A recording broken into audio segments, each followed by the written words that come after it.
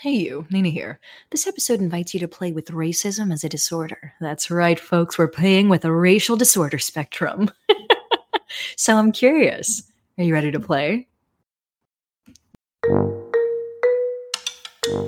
Welcome to Triggered. Can we play with that?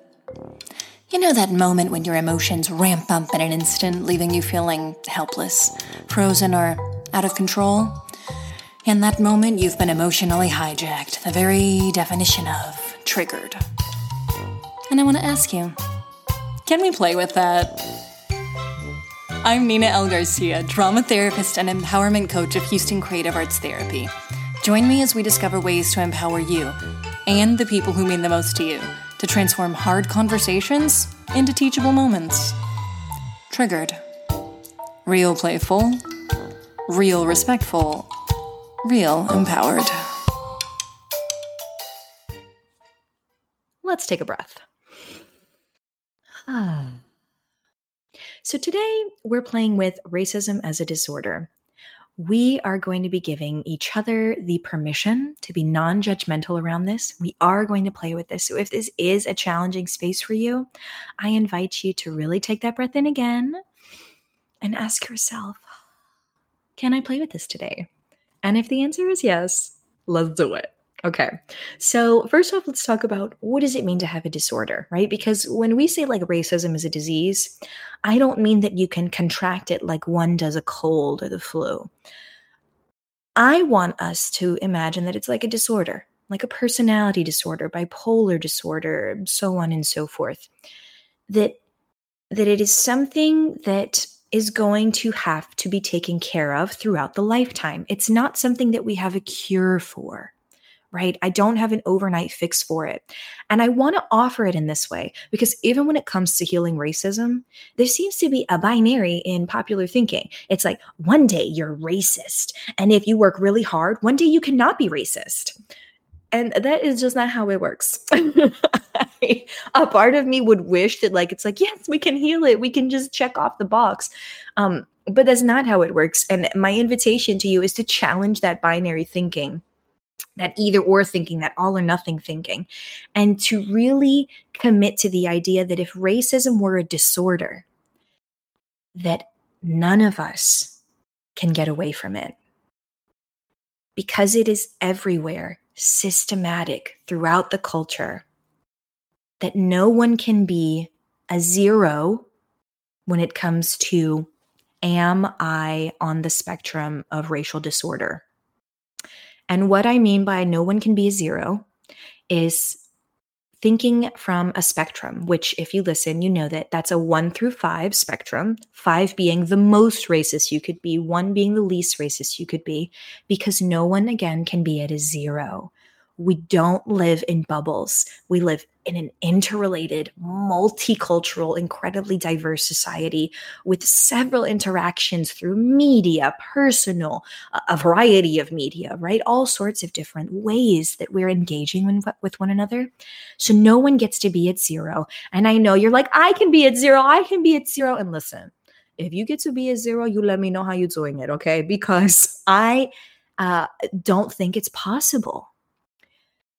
And being the ever optimist that I am, I do think it's possible to get as close to 1 as you can. And hear me out, because I am going to explain to you why this is important and how it can be incredibly beneficial.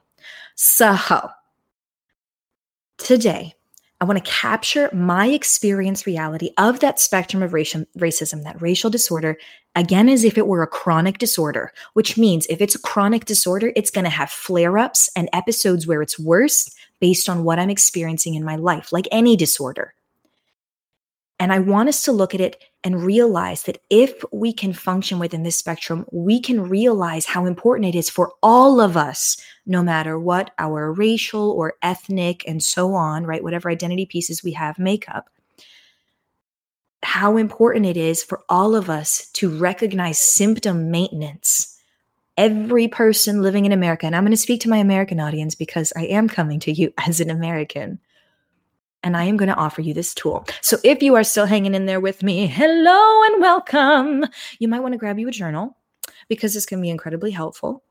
And I am going to explain to you that 1 through 5. I am going to go ahead and post it on our Instagram after this, but so that you have it right here live and in person with me, here we go. 1 through 5. Again, 5 is the most, 1 is the least. No one gets to be at 0. If we look at 5 is the most, it is an overtly or intentionally racist. This is your garden variety white supremacist, garden variety supremacist, period, right?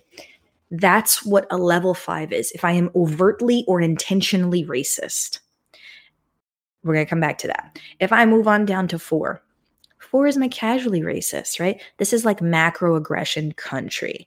These are the people who you hear saying things like, oh, it was just a joke. Can't you take a joke? Right? Or you're just too sensitive. I mean, come on. It's just a joke, right? All those I'm saying something that I know is offensive to you, but I don't expect you to take it personally. I don't expect you to be offended by it, okay? That's your casual racist. They're still open about it, but they're passing it off like it's no biggie. Whereas a 5 very clearly is nope, this is my intention. My intention is to put other people down because I think I'm better than them, right? I think I'm above them in some way, shape, or form. So that's a 5, that's a 4. 5 and 4 on the spectrum, for those of you who are hip to the lingo, that's explicit, okay? That is explicit bias. It is very obvious. We can point it out. As we move ourselves down closer to 1, it starts to become implicit, and this is where it gets a little bit dicey, right? Now, a 3 on the spectrum can go either way, right? It can lean more toward 4, or it can lean more toward 2, but a 3 is our covert racist. Covert racists know that they're not supposed to say it out loud, but they're thinking it or they're feeling it. And so what ends up happening with our covert racists out there is it might slip out if they can sense that someone else might be thinking the same thing or could be thinking the same thing. Again, they know that I shouldn't say that in public, but if they get the sensation that someone is near them, they're going to get the eye look. They're going to do the eyebrow raise. You might even hear can you believe this? You know what I'm saying? Out the side of the mouth. That's your covert racist. Now, here's the thing. They might not even recognize what they are doing, right?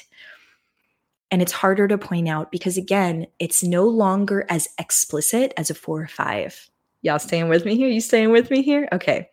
Again, as we look through this, we want to look at this without judgment to the best degree that you are able, because it does not help us to start saying, to take this so personally that we don't even know how to put ourselves on this spectrum, don't know how to put our loved ones on the spectrum or the people in our lives on this spectrum. And I want you to be able to do that.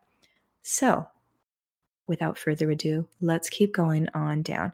A 2 on the spectrum is an unintentional racist. Okay. An unintentional racist is implicit again. The bias is implicit.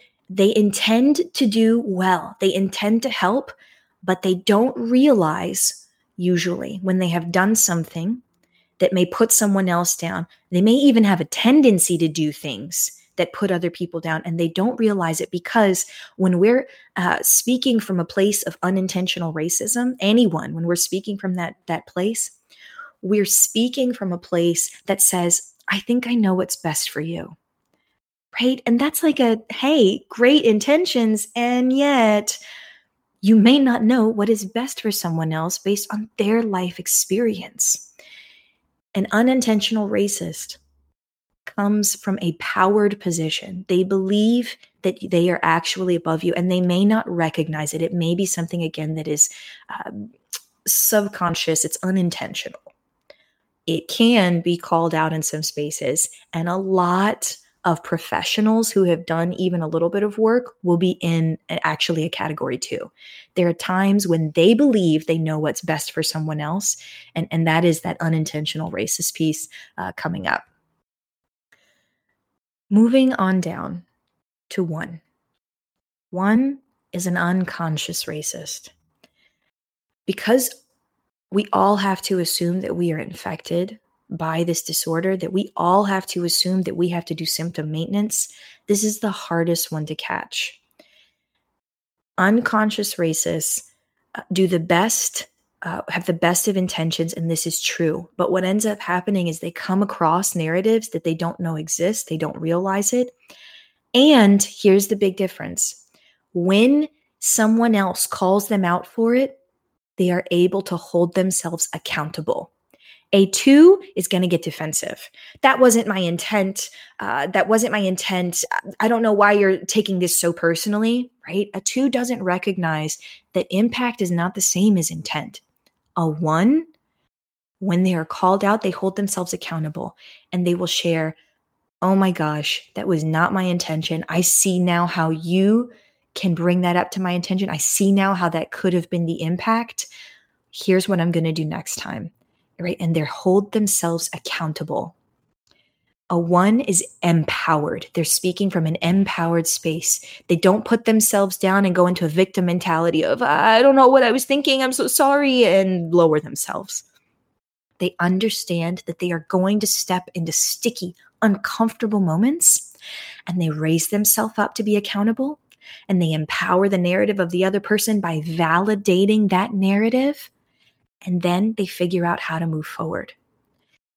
If we are working toward being 1, that unconscious racist piece, we're working toward accountability. Now, I've gone through all 5 of these pieces, and in no way, shape, or form are these the titles that are permanently going to be here for this 1 through 5. But I want you to start thinking about this. Where do I fit when it comes to these pieces, right? If these were characters, each of these, 1 through 5 is its own character. When does that character come out of you? Which of these characters lives more in your body? 1 through 5, which one lives more in your body? Which one lives more in the body of someone you love? And really think about that. Choose a person you love. Where would they go on this spectrum? Take it a step further. Where would someone who's an acquaintance, choose an acquaintance you have in mind, where would they go on this spectrum? Now choose someone who is really a struggle for you, really a struggle. They bring a lot of animosity, hate, struggle, challenge into your life. Think about that person. Where do they fit on this spectrum? Then take you a breath in.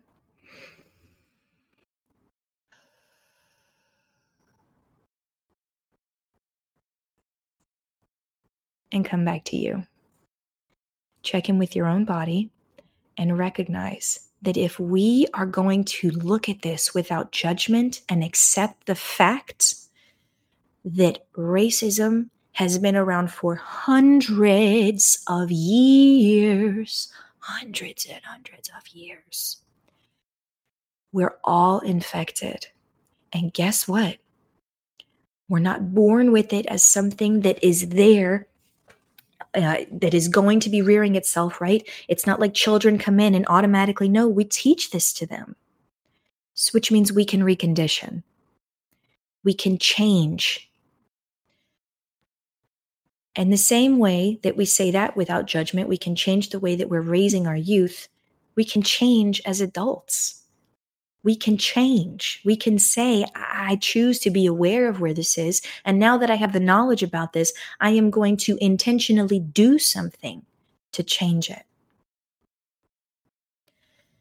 And because we are looking at it, continuing from the spectrum lens, from the idea that this is a historical disorder that has gotten more intricate with time, we're also going to be invited not to take it personally when someone is a 3, 4, or 5, or even a 2.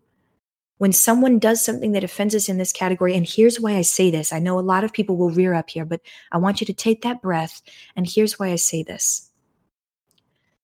Because when you see someone, especially at a 3, 4, or 5, engaging or interacting with you, that person is not well.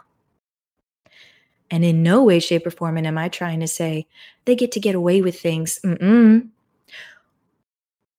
When those of us who have bipolar disorder are in an episode and we are not well, we don't get off the hook for the things we do. We don't. We end up having to deal with it and pick up the pieces when we are well enough to do so. That's how disorders work. We have flare-ups and episodes where it's worse, and it is all about symptom maintenance. And if we can get to that place where we are maintaining as close as possible on this spectrum to a 1, then hallelujah, that is the best thing that we can do. But I cannot expect a 5 to jump to a 1 just because they know that they are a 5. They might need to go down to a 4, to a 3, to a 2 before they can get there. That is the invitation that I have coming from a creative, playful, trauma-informed space if we were to think of racism as a disorder. And so as we near the end of this episode, I am definitely curious, what is your takeaway? What is your takeaway? What's sitting with you? Personally, I'm sitting with a lot of curiosity around the spectrum. We have a course being designed specifically around this, and there are other ways that we can use spectrum thinking when it comes to other pieces of identity. But in particular, there's actually a narrative that comes up for me around the spectrum, and I will share it. 5s and 4s are obvious, right? We gave that. I gave an example of 3. I gave an example of 2. Here's an example of a 1. I have a beautiful niece. My first niece that I have had is very special to me. And I had this adorable little outfit that I had bought, and my daughter couldn't wear it once. And I was like, oh my gosh, I'm going to give it to my niece when she's big enough.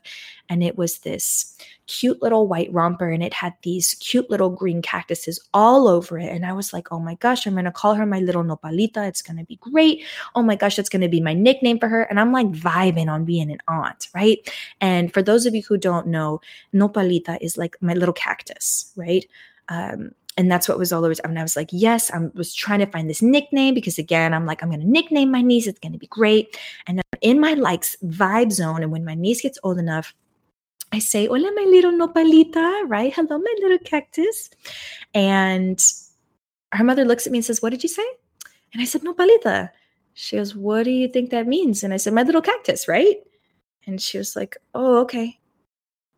And I didn't recognize anything then. She asked me that, and I thought, okay, I said it, we're good. We moved on. I had said it at least 2 more times when we were at a family gathering. This is now weeks, if not months later.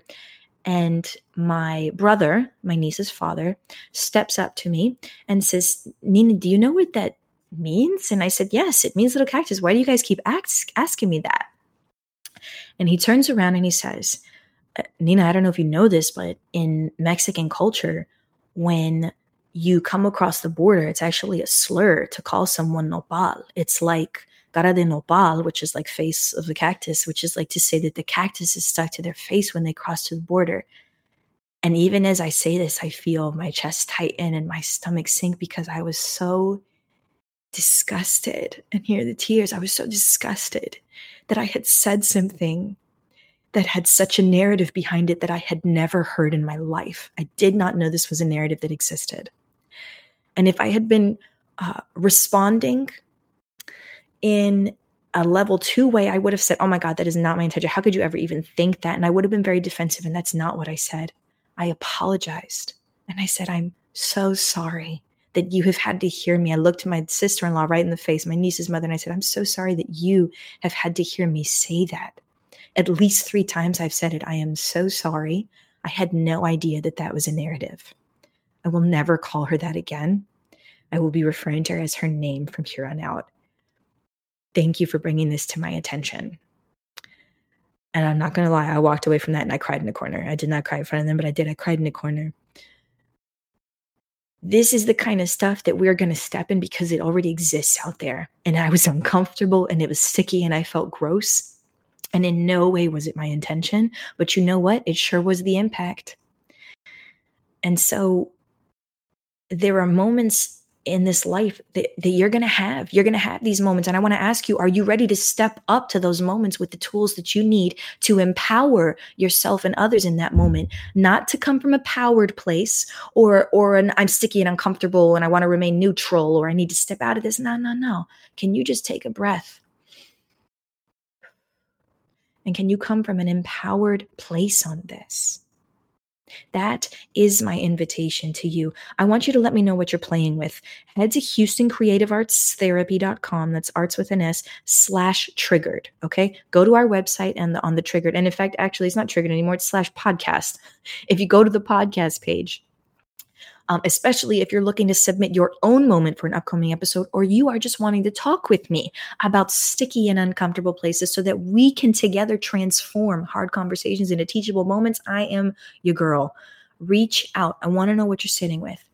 And for those of you who enjoy a bit of self-exploration, I'll leave you with a question for the upcoming week. I want you to ask yourself, where do I fall on the racial disorder spectrum? That's it. Where do you fall?